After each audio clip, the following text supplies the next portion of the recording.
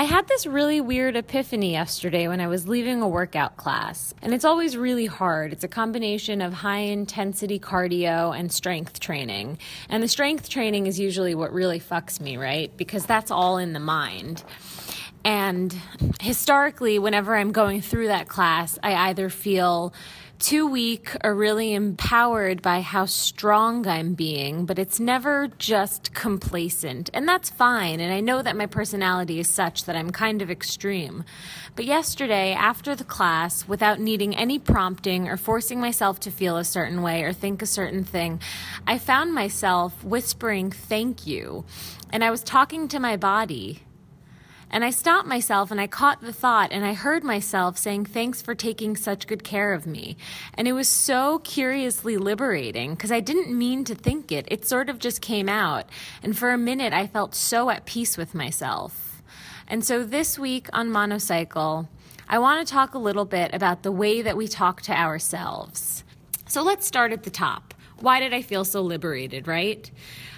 Historically speaking, I'm not someone with terrible body issues. I mean, I'm a woman, and I would be hard-pressed to say that there is any woman who doesn't have a hang-up in some direction about something on them. Maybe it's her nose, maybe it's her eyebrows, maybe it's the way that her toes curl, maybe it's as simple as her butt's too big or her thighs are too small, or I don't know, whatever it is. Historically speaking, I haven't really maintained terrible problems in that direction. One time when I was young, probably around 13 or 14, my brother told me that he was embarrassed about me because I was still so chubby, and so I lost a whole bunch of weight because I wanted to prove a point to him.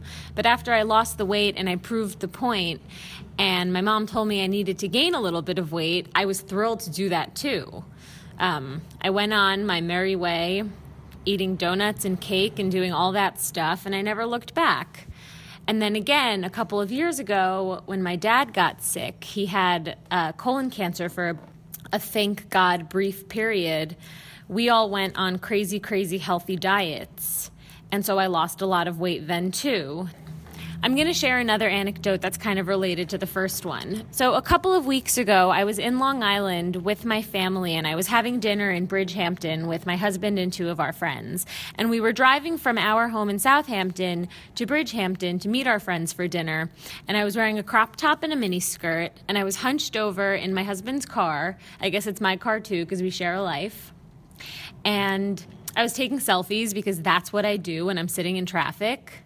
And I caught these two rolls that have been in the middle of my stomach for as long as I've been alive. And sometimes I really care about these rolls, and sometimes I don't even notice they're there. And I took a picture of them, and I posted it to Instagram, accompanied by the caption, "I've got nothing but love for you." And of course I didn't mean that when I wrote it. I kind of hate these rolls. Like I said, sometimes I hate them, and sometimes I'm indifferent towards them. And maybe on that night I hated them. I don't know. But I put up the photo, and after I put up the photo, I felt so bizarrely liberated. I was like, I'm looking down at these rolls, and I'm thinking that I posted that photo to Instagram a couple of hours ago with a caption that said, "I got nothing but love for you." And now I'm looking at these rolls, and I'm like, yeah, I love you. You're so cute, you little rolls. And I wouldn't have you if it weren't for this ice cream that I'm sharing with you on this beautiful, balmy summer night, or that great bottle of wine that we shared with my parents last night at home. I wouldn't have these if we didn't experience fantastic dinners with some of our closest friends over stunning, emotional, and intimate conversation.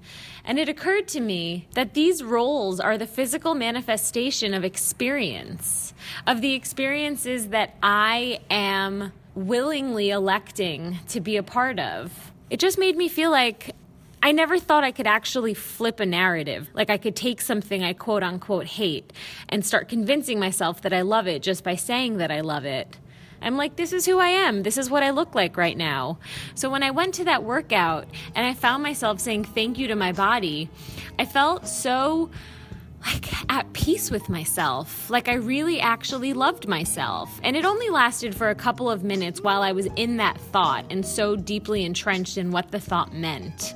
But that was enough. Just to experience that for a short period of time felt really, really good.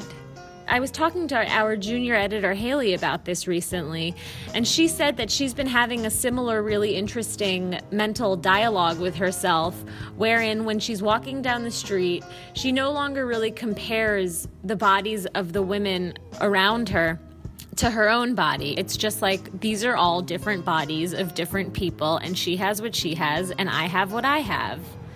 And there's something so neat and refreshing and fiercely liberating about doing that.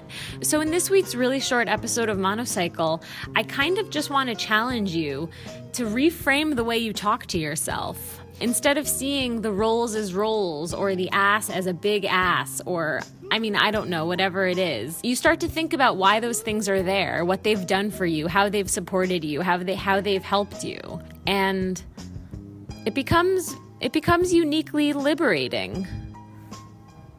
Signing off, Leonardo da Vinci. And don't forget, love, not hate.